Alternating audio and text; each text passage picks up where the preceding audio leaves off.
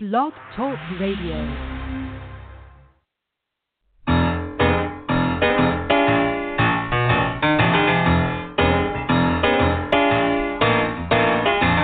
You're listening to The Catch with John Fisher on Blog Talk Radio, connecting life to faith. The world is trying to get it together, trying to help their fellow man, hoping we can make it better. Do you really think we can?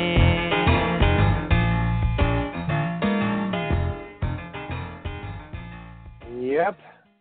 The world is trying to get it together, and today we are definitely trying to get it together at the polls, and I am just really thrilled about today, about being able to have especially this particular guest we have on tonight on Election Day, and on quite a controversial election day at that.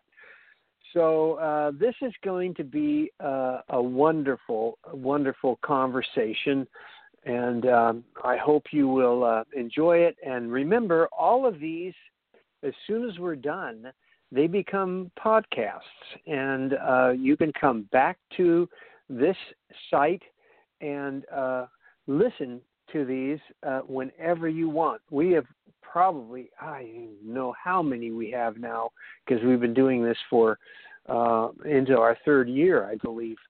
And we've got just some wonderful, wonderful shows that are still very relevant. And, of course, what we love to talk about here at The Catch, what I love to write about and talk about with you on Blog Talk Radio, are things that have to do with being Christians in the world. And, boy, there couldn't be a more applicable topic today than Christians and politics. And our guest is a person who has done a great deal of writing in this area, and thinking, teaching. He was for 27 years professor of American Religious History at Columbia University, and then he was named the inaugural director of the Society of Fellows at Dartmouth. He's been visiting professor at Princeton, Yale, Northwestern, Emory universities, and Columbia University Graduate School of Journalism. I used to go to Wheaton with a guy from the South who used to always say, your mama didn't raise no dummy. And that's our guest for sure tonight, and applicable because he's done a lot of talk and writing about evangelicals and politics, this really strange mix that's been going on for about 30 years now, especially.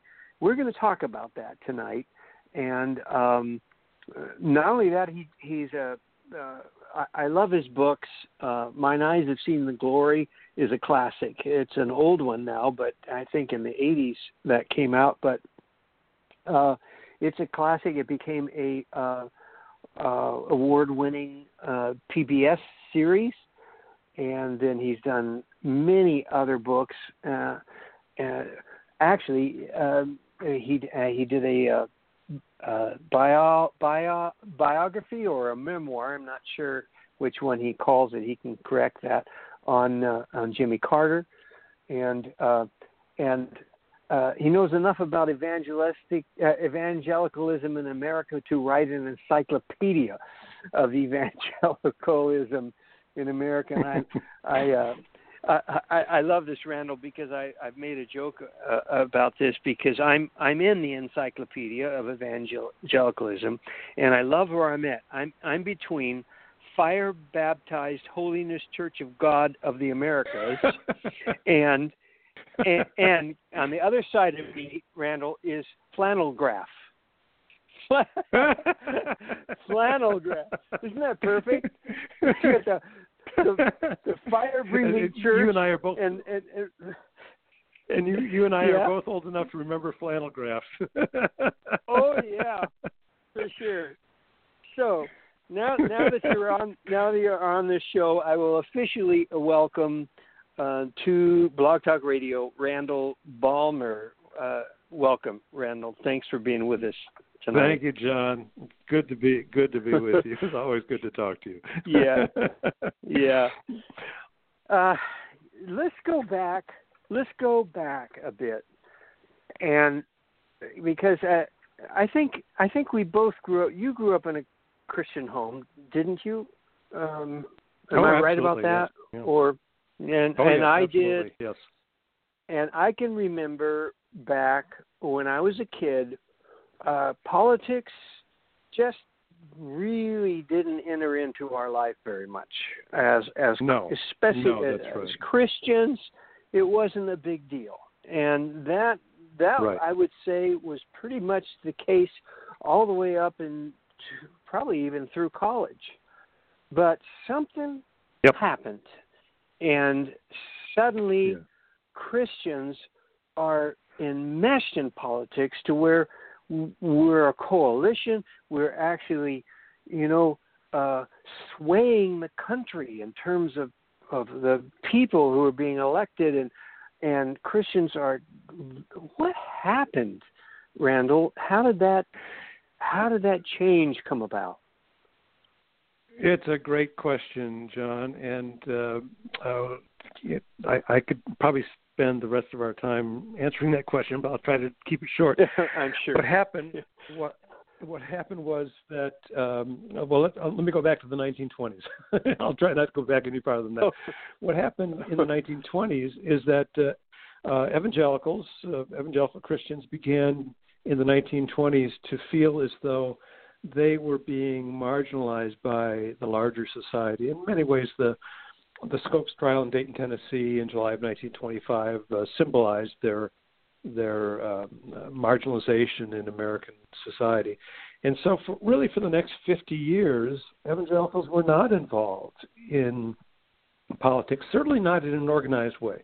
Many of them voted, certainly, but many others weren't even registered to vote because there was a sense, and you remember this from your childhood too, I expect, there was a sense that politics was kind of dirty and it was the devil's work, and there was really no payoff for Christians to become involved in politics, and that began to change in the 1970s. And I'm going to mention kind of three turning points. I think one I keep coming back to is the Chicago Declaration of Evangelical Social Concern that was drafted in November of 1973. And I won't spend much time on this other than to say what's remarkable about that document is that it really reflected the concerns of 19th century evangelicals who were very concerned about people on the margins of society. So the 1973 document talked about bemoaned the persistence of racism in American society. It also talked about the growing gap between the affluent and those who were not affluent. It also talked about the scandal of the persistence of hunger in an affluent society. And you'll remember that shortly after that, Ron Sider wrote a classic book that was very successful among evangelicals called Rich Christians in an Age of Hunger.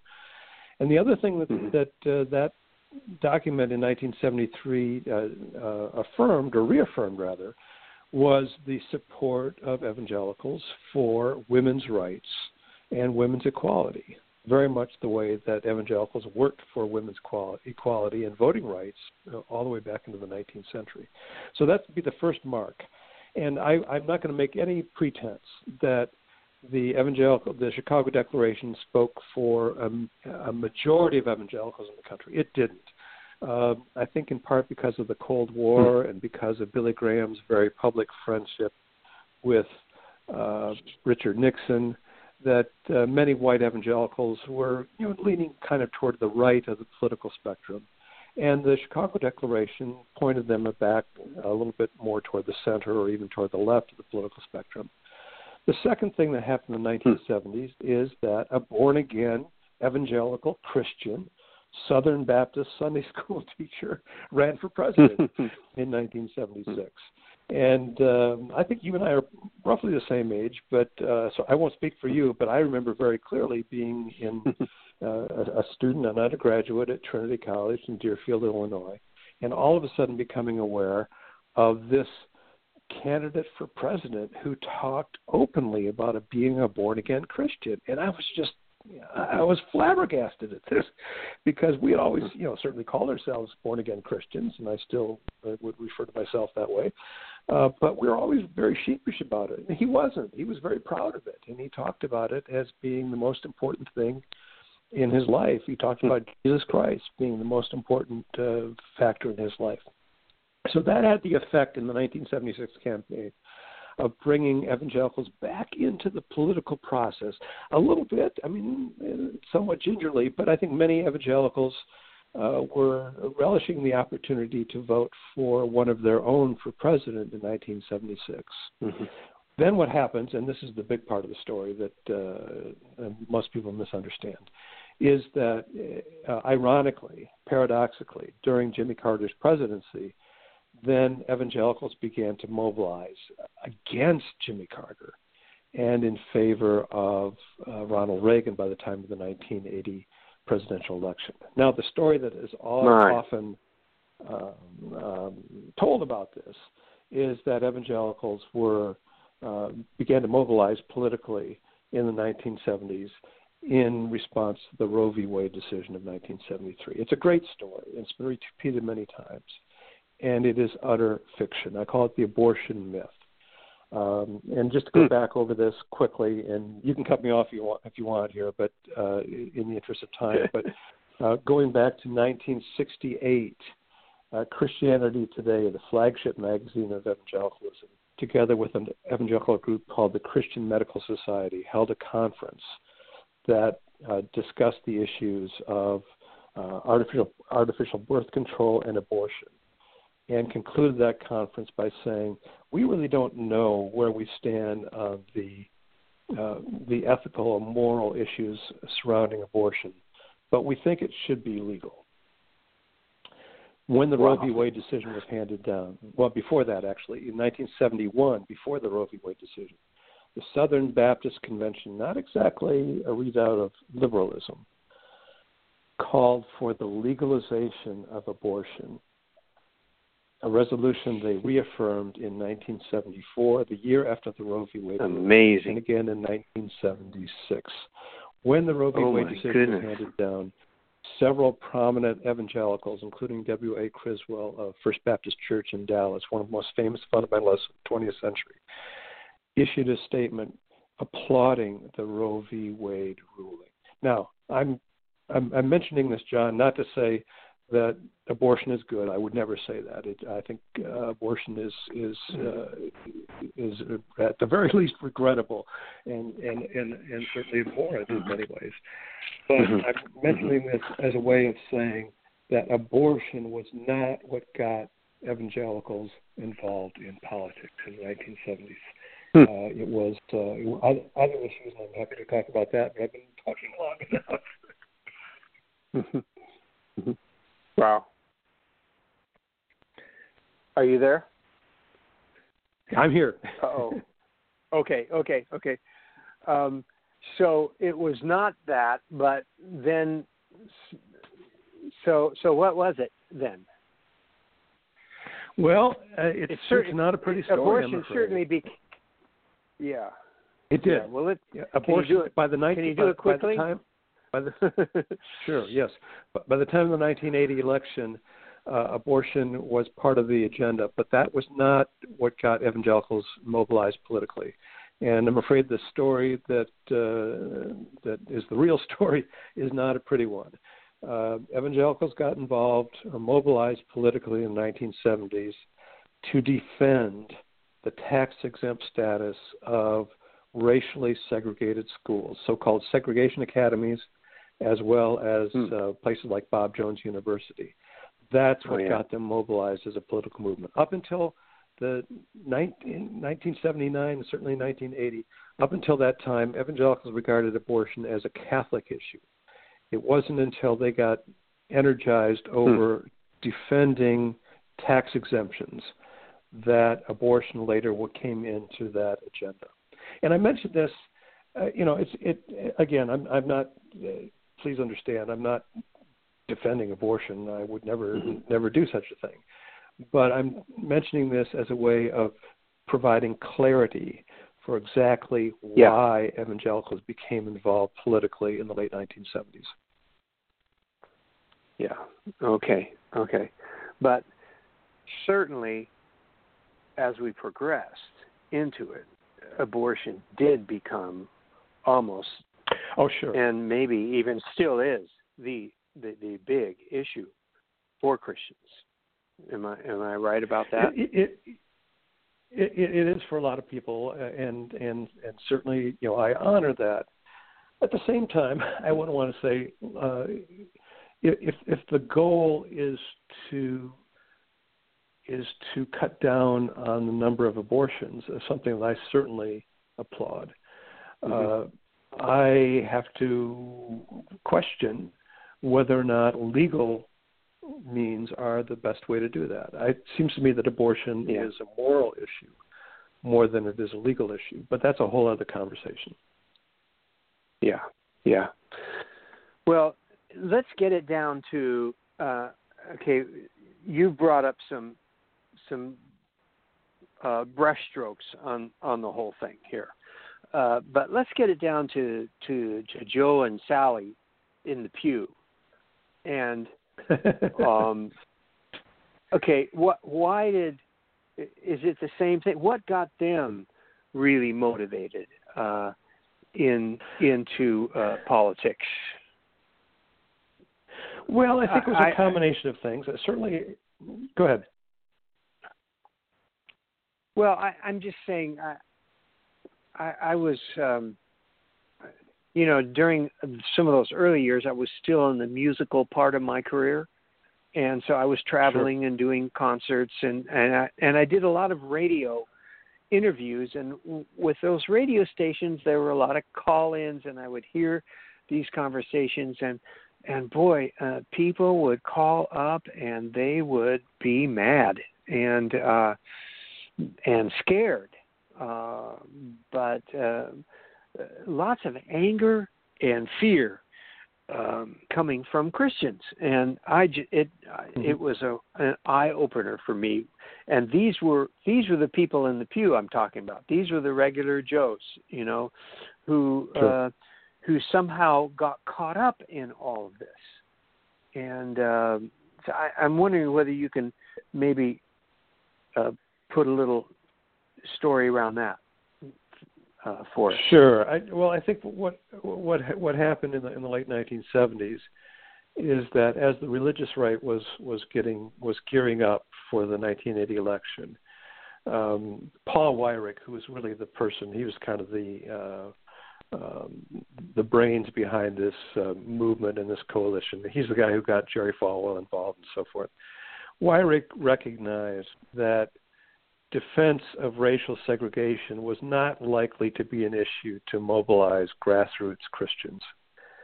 And so he really stumbled on abortion as the issue.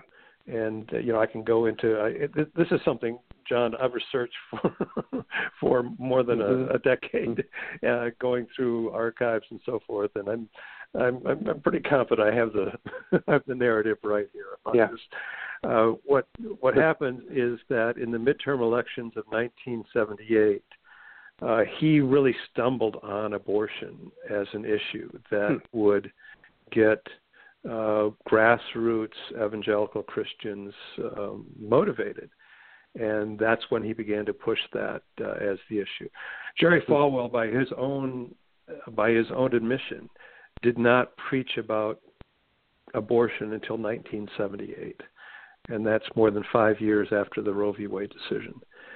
But you're right. What you were hearing in the radios and so forth is a real real anger, real upset about this issue. And the other thing that made it a popular issue among evangelicals was Francis Schaeffer, particularly his film "Whatever Happened to the Human Race" that he made with C. Everett Koop. And that began traveling around the country in the early months of 1979. And that, again, was kind of a setup for the 1980 election. You know, the great one of the great ironies about the 1980 election is that you had Jimmy Carter, the incumbent, the evangelical, running against Ronald Reagan. And Jimmy Carter, and I've written a biography of Carter, so I know a little bit about him. Jimmy Carter had a much longer and more consistent record of opposing abortion than did Ronald Reagan in 1980. Nevertheless, largely because of people like Jerry Falwell and James Robeson and others, and certainly Paul Weyrich, the support of evangelicals went to Ronald Reagan in 1980. Wow, isn't that amazing? I mean, here we've got a born-again, real born-again believer. I mean, you know, genuine. I mean, you wrote a book about him. Yep. He is. By the way, he's the real deal, right? He is. And listen, I don't think he was a great president, and I'm certainly willing to say that. I'm not sure anybody could have succeeded as president in the late years of the 1970s. It was a terrible time, largely because of the Arab oil embargo and all sorts of things, interest rates and so forth. And I'm not making the case that he was one of our top tier presidents by any stretch of the imagination, but he was and is a sincere believer, a dedicated Christian, and I think his conduct after leaving office, puts any doubts about that to rest. Yeah. Now, of course, we know that Jimmy Carter is a Democrat, and my goodness, how is this possible? I think this is starting to change. Christians and Republicans have been wedded together for some time, but now I think we're beginning to find actually that there are some Christians who are Democrats, and what I want to ask you is, it seems to me whether a Christian is a Democrat or a Republican probably says a lot about their priorities, and if their Christian faith is going to enter into their politics, then how is that possible that it can go both ways there? What's the difference? I mean, what is a Christian who's a Democrat probably have as priorities versus a Republican Christian, maybe? Well, I mean, it's hard to speak for everybody, of course, but it seems to me that issues concerning those that Jesus called the least of these have something to do with that. And, we talk about immigration policy, and we talk about the Bible, and we should.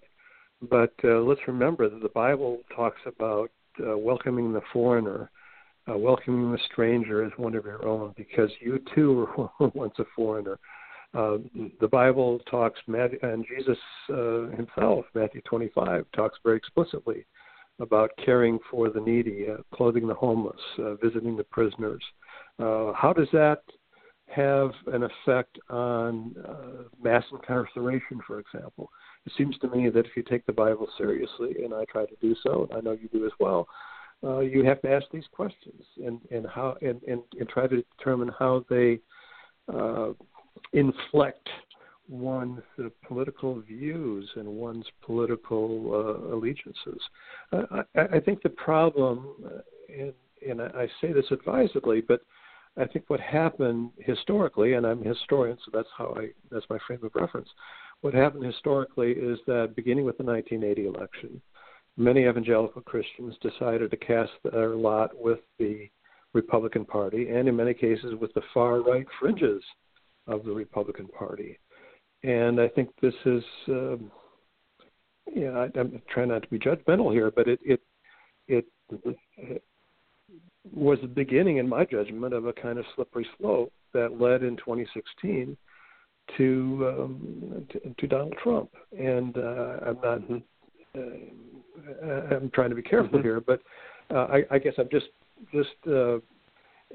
raising this as a question, or raising this as an issue. Is this where we want to be? This is a movement that for 40 years claimed to be about family values. No one has persuaded me that supporting this man is an expression of support for family values. I just don't understand how that case can be made. Now, maybe somebody wants to make that case, and if they do, I'll listen to it.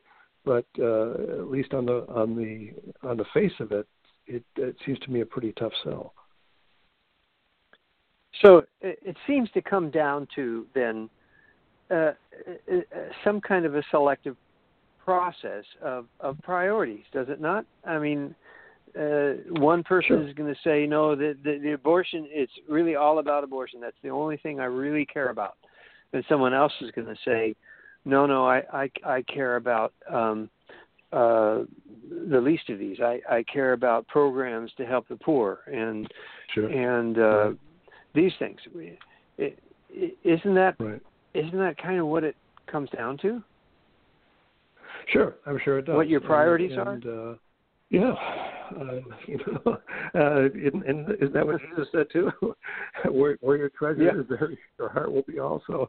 I think it's related. But if you read Matthew 25, Jesus is pretty clear about a number of things, and I think it's probably too late in the day today, but I think anybody heading off to the polls might want to at least give a quick glance to Matthew 25 and ask themselves where the candidates stand on these issues. Mm-hmm. Yeah. Or Matthew 5, the Sermon on the Mount. Sure. That would go a long way. You could do a whole lot worse than that. Yeah, that's for sure. Well,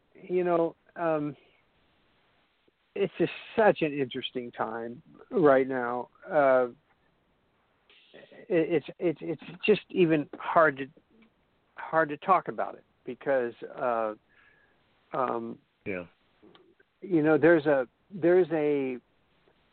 there's a mean spirit in the country right now, and for some reason, it seems like that mean-spiritedness has kind of caught fire, and I'm not sure who started the fire, but it's blazing away, and so for a long time, I was kind of, I think, I was blaming Trump for this, but I think of late, I'm beginning to wonder whether I had Oz Guinness as a guest not too long ago, and he basically said that we are responsible. We created Trump. He hasn't done this. We have created him. And when you think about how these rallies go and how people get fired up and how it seems like, he can just go to whatever level he wants to go. It's almost worse and worse. And everybody says, yes, more and more, give us more. What is going on with the average American then? Why are they like, what's going on? Are we that upset? Are we that angry at the whole political system? What do you think is going on? You have any I think that's idea part about of it. that? I think one feeds the other. I mean, he has tapped into something. There's no question about that. But he also fuels it. He riles up the crowds, and he knows how to do it. He's very effective at doing that sort of thing. Yeah. I think there's a lot of discontent. People feel as though that the economic recovery has passed them by, for example. People feel disenfranchised in one way or another. So I think there's something there, and he's tapped into it. I mean, I think the irony is that he represents. If you kind of step back from it, he represents the problem for these folks rather than the solution, perhaps. But because of his wealth and the tax cut that went through Congress and that sort of thing, which exacerbates the difficulties for lower income folks and overwhelmingly favors those who are affluent. So that I think that's part of the irony of it. But he's able to tap into this and to fuel these fires of resentment. I think the other thing that makes him attractive to some evangelicals is that he speaks the language of victimization very well. And evangelicals for probably 3/4 of a century now have been seeing themselves as victims in the larger culture. It's all our values that are under attack and so forth. We're a minority. When I think any sober assessment would at least call that into question, if not reject that assertion outright. But Trump is very good at that sort of rhetoric of victimization, and that's, I think, one of the reasons that he's been so popular among evangelical Christians. Okay, I just hate to say this, but our time is already up. Let me just ask you a really wrap up hard question here. Just what would you say to our listeners who are for the most part believers? Some of them are seekers, but most part believers. Sure. What would you say is the important thing for them in this particular cultural setting that we live in right now today? Well, I think I would go with the old slogan: "What would Jesus do?" In this case, how would Jesus vote? And I think I don't pose that question lightly, and I don't pretend to be able to tell you the answer to that question. I think we have to just think about what the effects of policies are, what the effects of tax policies are, what's the effect on healthcare and health policy. I think also, for me, a very important criterion is truthfulness. I mean, you look at these independent sites that have said that since coming into office, Donald Trump has either lied or made misleading statements over 6,400 times. I mean, and these are independent groups. Some people are saying, "Oh, these are stilted," and you can dismiss it that way. But I think there are people who take this stuff, take these assessments pretty seriously. To me, that's a pretty damning statistic. And one of the commandments, I think, says something about bearing false witness, and I think we need to take that seriously. Yeah. So being truthful ourselves and not falling into this kind of thing. Yeah. Absolutely. Yeah. I mean that's where it starts, Randall, but I think it has broader implications. Yeah. One last question: what are you working on now? Are you working on Are you probably working on a book or two? I bet, huh? I am working on a book or two. I'm working on a couple of projects. One is actually a television documentary and a book on the Orthodox Church in Alaska, which is a fascinating story. Probably don't. Maybe that's another conversation. But I'm also doing a book on the intersection between sports and religion. I'm fascinated by that. So that's a project. So. Ooh, boy, I'm the symbolic world of sports, and it's fun. It's fun. I bet. Well, we'll have to talk about that sometime for sure, because I'm a big baseball Happy to do fan, it. So. Yeah. Well, Randall, me this too. has been great. Me too. This has been great. I hope we have help people think through some issues right now, see maybe why we got where we are, and to be smarter, I think, about whether we just fall in with the crowd. Sometimes, I think we can fall in with the Christian crowd, and that is still not the way it should be. I mean, we've got to ask some hard questions about are we truly following Jesus? So, thank you why so the much. Serpents innocent as doves, right? Yeah. Yes. My pleasure. Thanks. Yes. Okay, Randy. Thank you so much. Bye-bye. Take care. Bye, John. Well, folks, there you have it. That was so cool. And I don't know where you are, where you're hearing this. Head to the polls if you've been there. Think about what you're doing.